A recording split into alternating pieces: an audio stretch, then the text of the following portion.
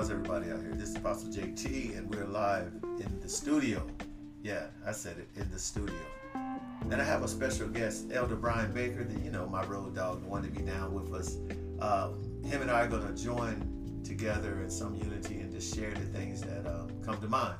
But before we start, and before I introduce him or bring him in, let me go ahead and pray. Heavenly Father, I thank you and I bless you for the opportunity, as always, for what you have done for us and how have you done for us. We ask that the day that this podcast go forth and brings a newness to somebody that is looking for a way out, for somebody that is looking for a closer relationship with you, for someone that wants to be held, touched, and delivered out of their ways. So God, we ask that you rest and rule upon us. Sure, two or more gatherings in the midst, but we touch and agree, establish. And we're establishing that today's word go forth and bring forth plenty of fruit. With that being said, we'll carefully give you all the honor and glory. In Jesus Christ's name we pray. Amen, amen, amen. Amen. There you go. You hear him. There he is, Elder Baker. Elder Baker, say hi to the people. Good evening. Good evening it is. Listen, we're going to go ahead and jump right in, and we're not going to waste no time. The question that I'm having is, what is a saint? I mean, we know that people say it is, but what is actually a saint? Is it that you follow Christ, that you know of Christ, or you believe in Christ, or you practice Christ? What makes you a saint versus make you a sinner? I don't know. Elder Baker, what you think? Well, in my opinion, I think a saint is a blood-washed believer. One who walked, taught, and lived the life of Jesus Christ. But in this day, there's so many saints now. Well, I won't say saints, but there's so many saved people that doesn't display the example of a saint. And what makes us a saint is when we receive the Holy Ghost. Okay. Save is just put you in you changing. Or I'm saved. I didn't say it the sinner's prayer. Right. But when you become a saint, a blood-washed believer, you don't receive the Holy Ghost. I agree with you. Now, let's stop there. A lot of time people are sitting back and they are saying, you know what, I have the Holy Ghost. But then other people say you don't because they haven't witnessed you exchanging in what we call unknown tongues. We haven't seen the outer expression of the connection. Okay. And I'm trying to tread lightly because I'm not trying to offend anybody, but a lot of people don't believe that they have the connection and relationship of the Holy Ghost until certain things are on display. Well, a lot of people believe that, but I believe when you repent and you ask for the impouring of the Holy Ghost, it comes upon you. Now, maybe you don't speak, right? But when it comes, you're going to know it. Because it's a change. Right. And I always say, salvation ain't a group work. It's a personal experience. Exactly. So my experience of the Holy Ghost and another person's experience of the Holy Ghost is completely different, I feel, in my opinion. Yeah, I agree with you. Because if I look at John 14 and I think 12 or maybe 17, 1 or 2, somewhere in that. No, it's more 17.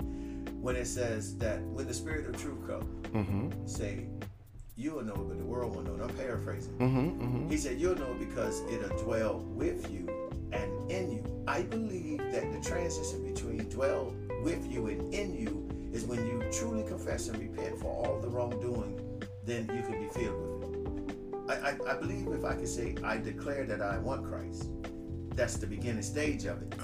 But I think that then separates me from quote, quote, a sinner kind of thing, because I'm trying to strive before God. Maybe I'm looking at Revelation 3:20, behold, I stand at the door, and any man open me comes up. I think that's the invitation time. I don't think it really goes into fruition until I understand what I'm asking for repentance from. You agree, disagree? What? Because I believe there has to be a process between your words and your actions. Meaning, okay, the Holy Ghost will come upon me. Okay.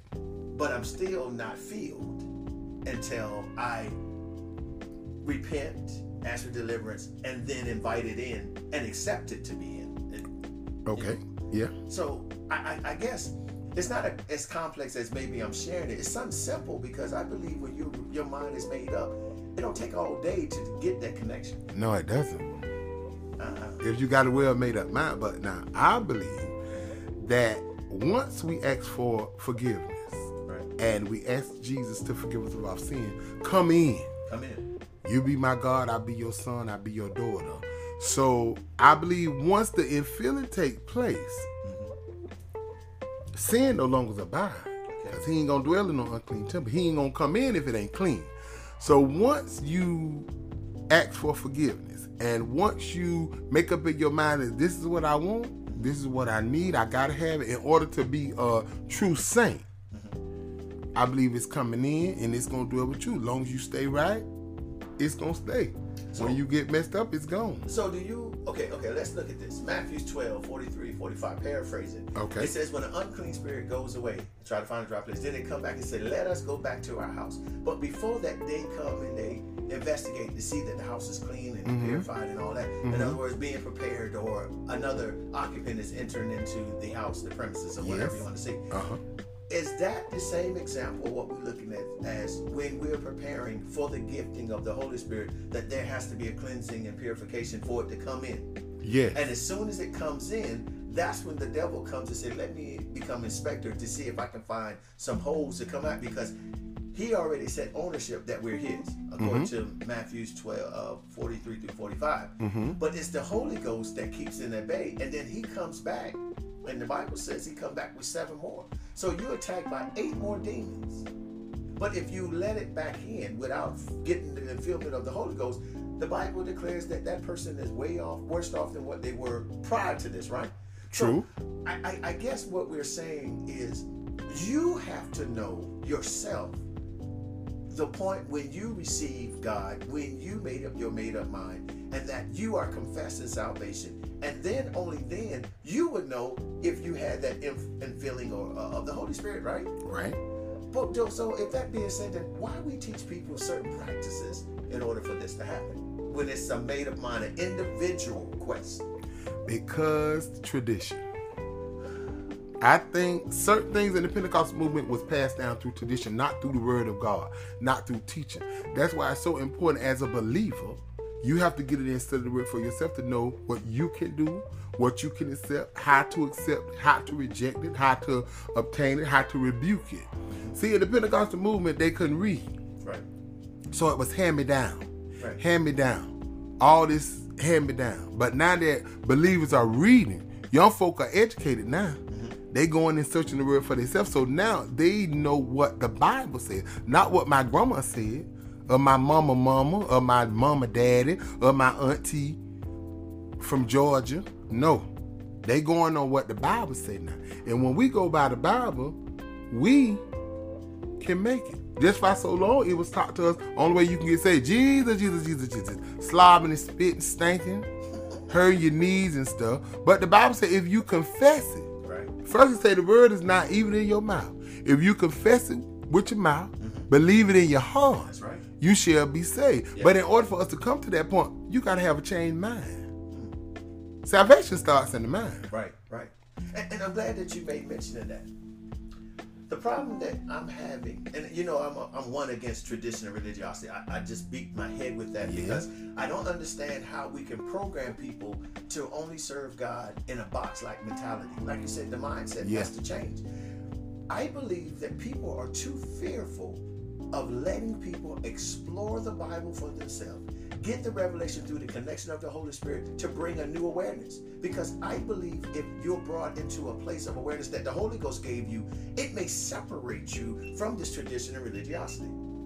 I believe in some cases that people have been so programmed that when you bring a new awareness to them, they don't know how to respond.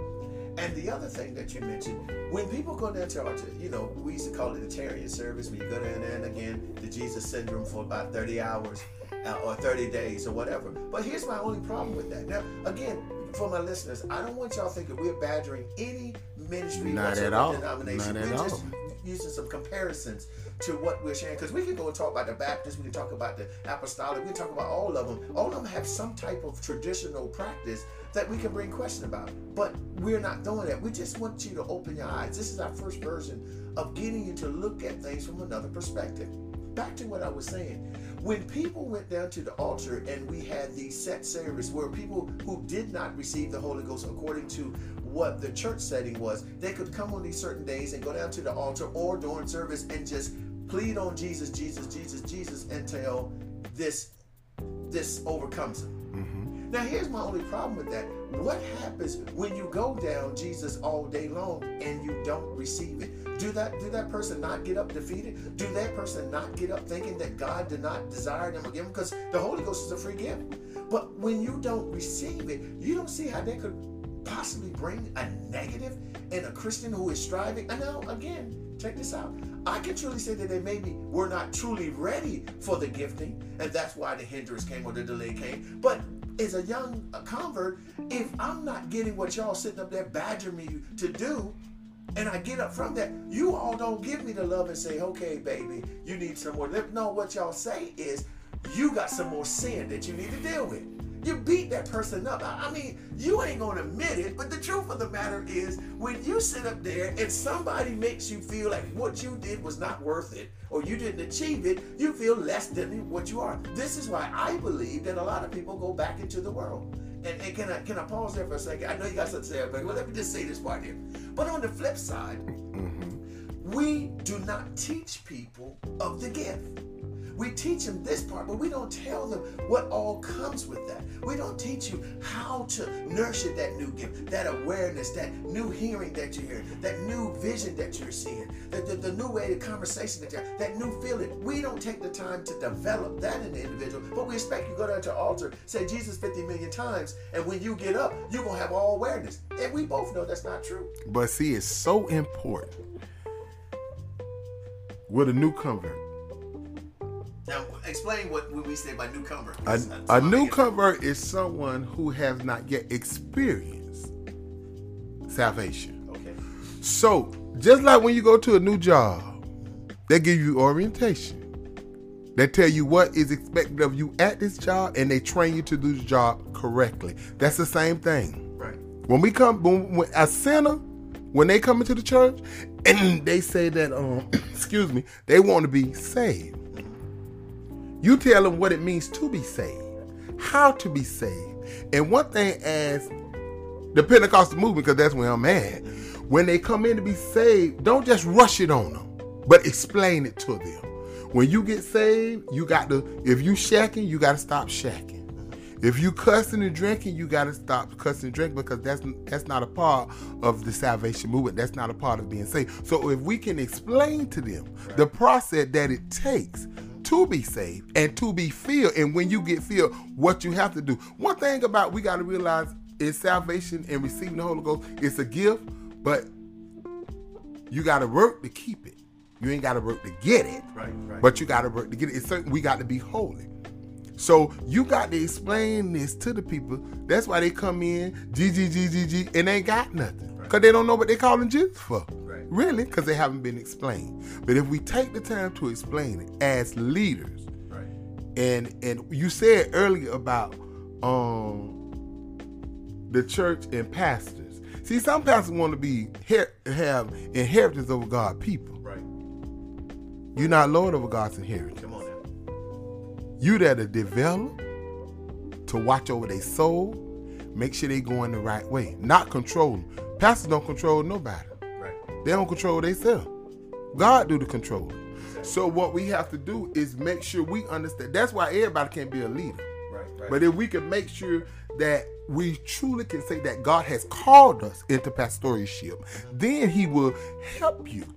And even as a pastor, sometimes they need some help pastoring. Oh, wow. And ain't nothing wrong with that either. Just go get it. That's it. Because you don't know everything. But wait. See, that's another problem. And I know we're still dealing with this connection and relationship that comes through the Holy Ghost. That's one thing that I do teach. The problem that I'm having also with that Jesus syndrome is when you get leaders whom themselves don't know why they're telling people to do this. They don't know how to teach them to develop the connection and relationship that is needed. But all they can do is tell them, do as I say and as I walk. No, you need to show these people, hey, listen, let me show you another way. Let's look at the Word of God. Let's see what the Word of God is saying in this hour for this. Let me show you how you read 3 verses up and 3 backs, or 3 chapters before and 3 after, so you can get the whole context of what this Word is saying. And maybe through the connection and relationship, that you will get some newfound revelation that's going to steer you through the darker days that come. A lot of times what people do is they sit up here, and because they haven't been taught, they've been learning by whatever. Tradition. Yeah, tradition. No, now we say religiosity, the new version. Yes. And we get lost in the shuffle. And another thing is, some of them are, and I'm going to say it, are ignorant to the fact that they can learn something new. They feel that it's only one way to please God. And I've started a series, and I've been doing it for a year, but now I've really pressed in on it, and I'm teaching kingdom. Jesus thought it was so important that he spent the last 40 days prior to going to heaven after resurrection to teach them kingdom. And I believe there's something key in the kingdom, but yet I know it's something key in it because it brings you a revelation that helps you to navigate through the ups and downs of life. It is not so cut and dry, but as long as you believe and have the Holy Ghost, you know that you're going to come out. You can really stand on 1 Corinthians 10 and 13, that he'll put no more you can bear without an escape. You got to start looking for that escape plan. God has to illuminate that escape plan. He says, I have you not to be ignorant, but you have to have a willingness to look at things from all perspectives. You cannot have a box-like syndrome like they had in Ezekiel 37:11. They put themselves in a stony grave.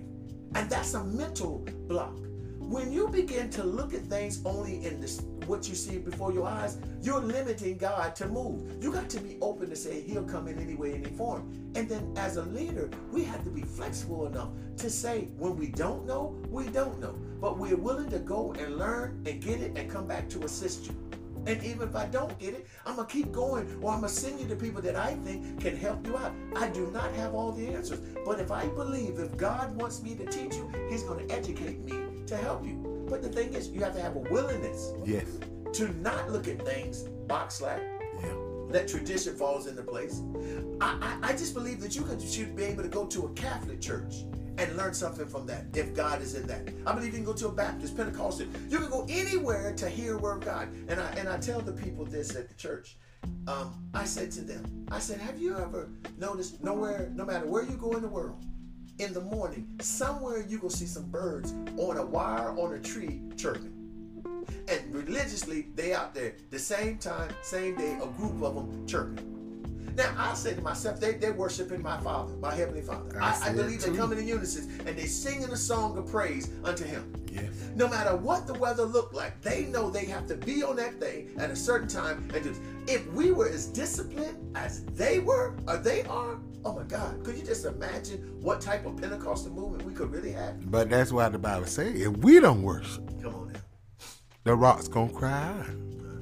But I made up in my mind, they ain't crying out for me. No, sir. I'm gonna try to worship God with all I got. And I like when you talk, see, when we talk about leadership,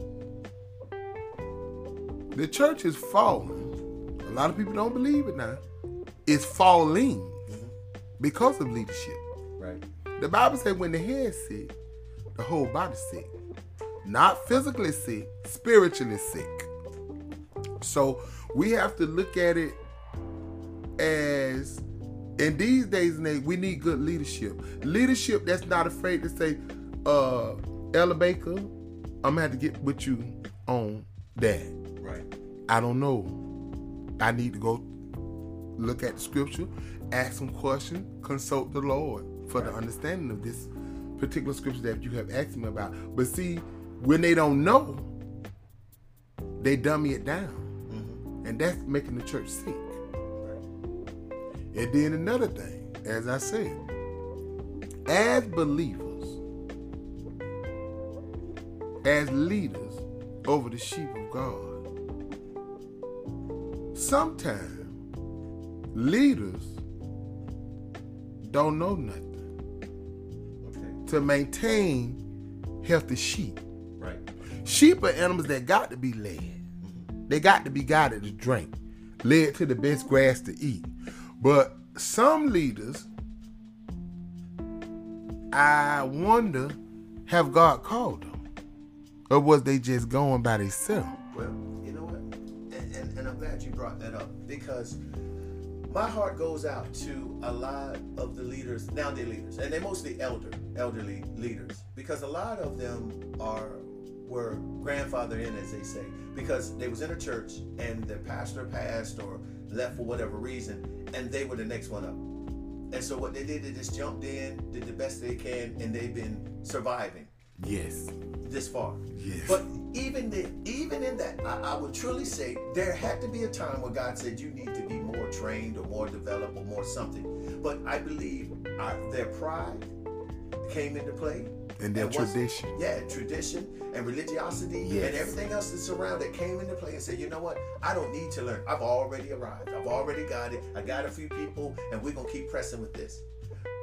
I believe that's the most injustice that can be done to the body of Christ is when someone stops seeking the willingness to learn, and you call yourself a leader. There's no way that you can get before God's people, and these people they're coming more educated, they're coming more knowledgeable, and they're coming more hungry for the word. So you're just not going to snowball them over and say this and that. They're going to begin to ask questions. Now, here's another problem. Since we're talking about leadership, I guess y'all say how we got on this, but we're here now, so let's run with it. Let's go. The problem that I'm having is that there are no more development sessions in the church.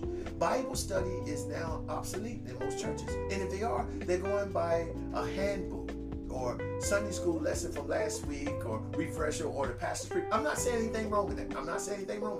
But if your people are educated and they're now looking for more zeal, more zest, more knowledge, there has to be something in you that God says, let's go off the script and let's feed them what they're seeking. The Bible teaching or the Sunday school lesson may be profound and it may have everything you need for Sunday. But on that Wednesday, Thursday Bible study, you might need to deviate from that and go a little deeper in some of the things. Maybe take the time and speak to them about the movement of the Holy Spirit. I don't know. That's just me. When I teach, believe you me, I have never grabbed a chapter and finished. As much as I love Romans, that's one of my favorite books, Corinthians, I have never went from chapter to chapter on it. I just haven't been led like that. Now, that's me. Because I'm more radical probably than most people. Because me, myself, I desire to learn more of God. And I want to share that knowledge with somebody else. And other churches may have a set schedule where they go through each one of them. And that's beneficial for that church. I'm not knocking that. But what I do have a problem with is when there's no place for the kids. Or when I say kids, I'm talking newcomers, converts, and up to level, have an opportunity to learn from a Bible teaching setting where they can ask the question, raise a hand, and say, hey, listen, I'm not clear on this. Because on Sunday, majority of the time, we're just preaching to them. We may be teaching a lesson, but they have no chance to rebuttal or ask any questions. They have to wait till over, and then someone said, "Let me write a note, and I'm going to come back and ask the leader later," and they never do. But in Bible study, I believe if you open up a forum, now mind you, make sure that you're able to deal with an open forum. Some of you cannot, because an open forum, somebody may ask the question that challenges the very thing that you're speaking of. And if you're not sure about what you're speaking, you can look at somebody with an egg on your face. Make sure that whatever you're teaching, that you take the time to study and develop the teaching so that when these people come, you'll be able to give them what thus saith the Lord. And if they come back and say, well, I'm not clear with this, you'll be able to break it down to a smaller segment that understand. Or you can say, hey, listen, right now it's not the setting for that. We can meet up later on. We'll schedule some time so you and I can rightly divide this scripture so you can ask all the questions here. But at this time, I have to get to this, and that. And I'm not putting you on the back burner. But the question that you have is deviating away from where we're trying to go today. And I want to give you the opportunity to get clarity. But right now, let us focus on whatever. Yes. But if you don't give them an opportunity to learn, you'll just let people go on Sunday or whatever time you preach on one lesson and tell them to carry that lesson for the majority of the week, and then next week you give them another lesson. Well, when did they get to ask you a question? When they begin to say, hey, Elder Baker, remember you preached about the lady at the well, and you said that she had all these husbands. Well, why Jesus didn't rebuke her? Why didn't? Well, he did or he didn't. Or didn't. When did they have that opportunity to learn? That might be a learning curve because that person may be involved in a relationship where they themselves feel like they connected with multiple people. And they looking for the escape plan. They're looking for you to give them some revelation. I'm not saying you're condoning sin, but they just may be looking for the answer that they can stand on so they won't continue on to sin. But if you never give them an opportunity, what happens? But that's why it's so important as leaders to know spiritually where your members are. And then if you're not able or capable, you need some assistant pastor, some elders, some evangelists, some missionaries that can help the church to grow. Because sometimes it might just be out overwhelming for the pastor. And sometimes, believe it or not, them pastors don't know nothing. And it, like you said, it came down to them through tradition. Or through religiosity. I've been here 20 years. And when they died, it just fell on me. But even with that falling on you, you just ain't equipped. Okay, so let me ask you that. And I'm sorry if I cut you off. No, I'm finished with that. What do you do when you know that you're not equipped, but yet you still the pastor? You got a pastor. Okay, let's take this, not Elder Baker's response. But let's look at the pastors that you're talking about.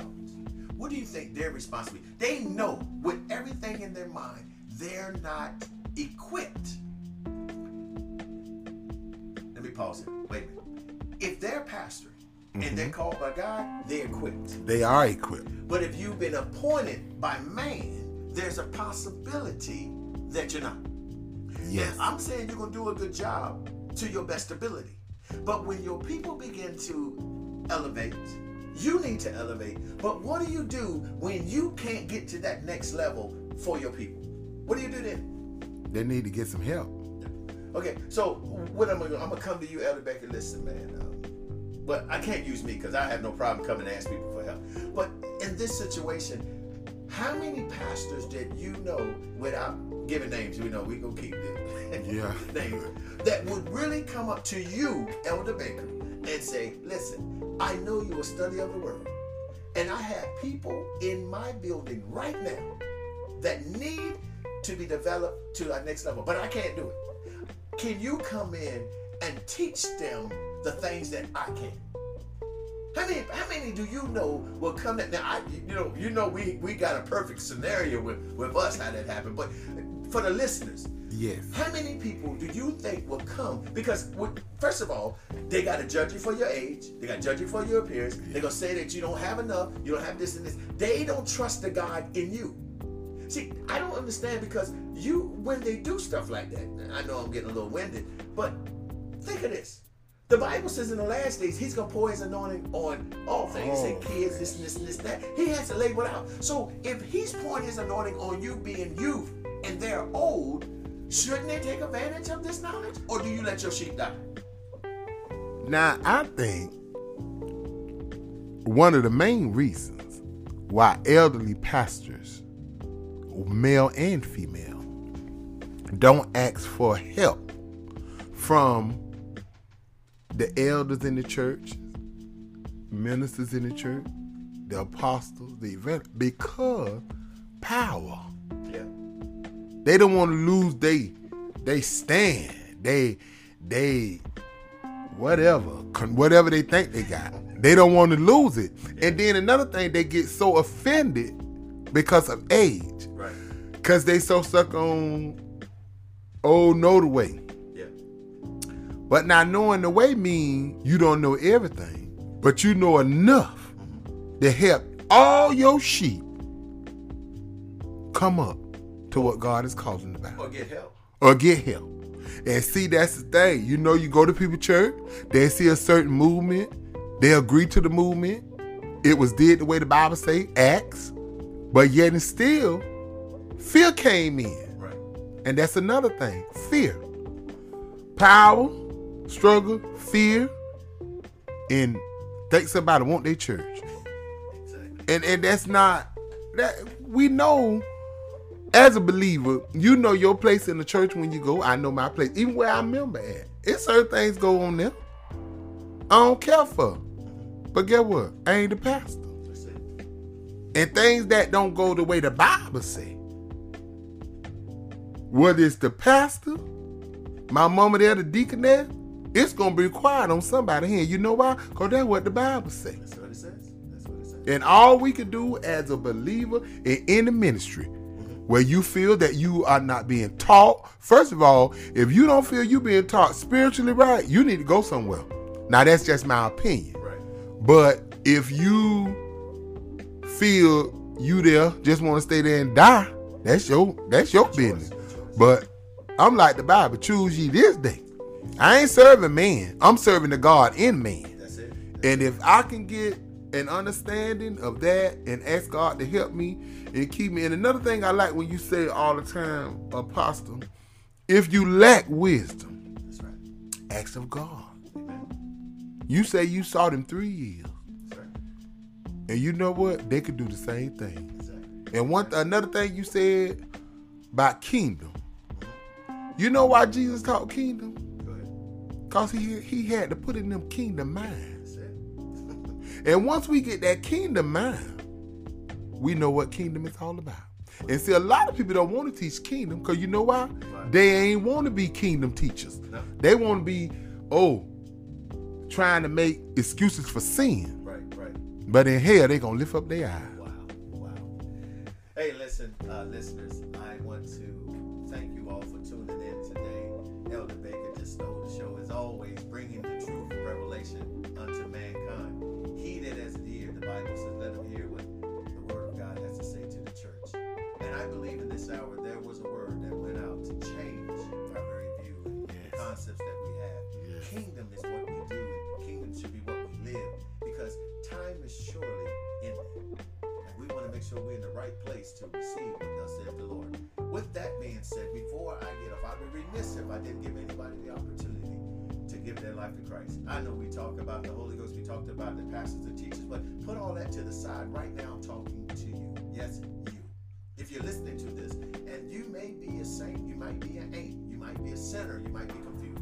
But I'm here to tell you that if you give me 23 seconds, I can tell you how this God that I serve is the most amazing thing I've ever done. He brings me peace in the midst of the storm. He gives me comfort when nobody else can be there. And one thing I know, he soothes my mind when all that's been. So with that being said, if you're on this line and you're not saved, I ask you that all you have to do is say, Heavenly Father, this, whatever your name is me. And I stand in the need of change. I want to repent for all the things that I've done thus far that has kept me from you. And God, with my sincere heart, I ask you that you come and you sit with me. Teach me how to be your child and be your servant. Teach me how to love you like never before. And I will give you my all. Glory.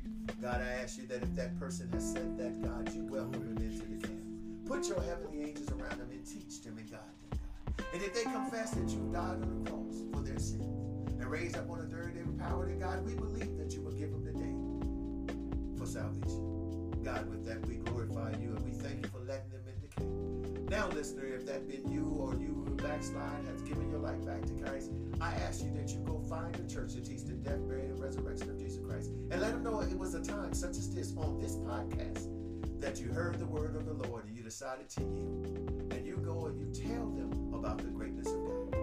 And if you can't find a church home and you're looking for one, please look down on the notes on this podcast. Email me, inbox me, whatever it needs to be. I'll coach you until you find a place that you can call your home. And if you're in the South Florida area, please come by and see me at the Birthplace International Ministry, where God's calling and your life is giving birth. We look forward to spending next time with you. Thank you for this opportunity to speak to you. Have a blessed one.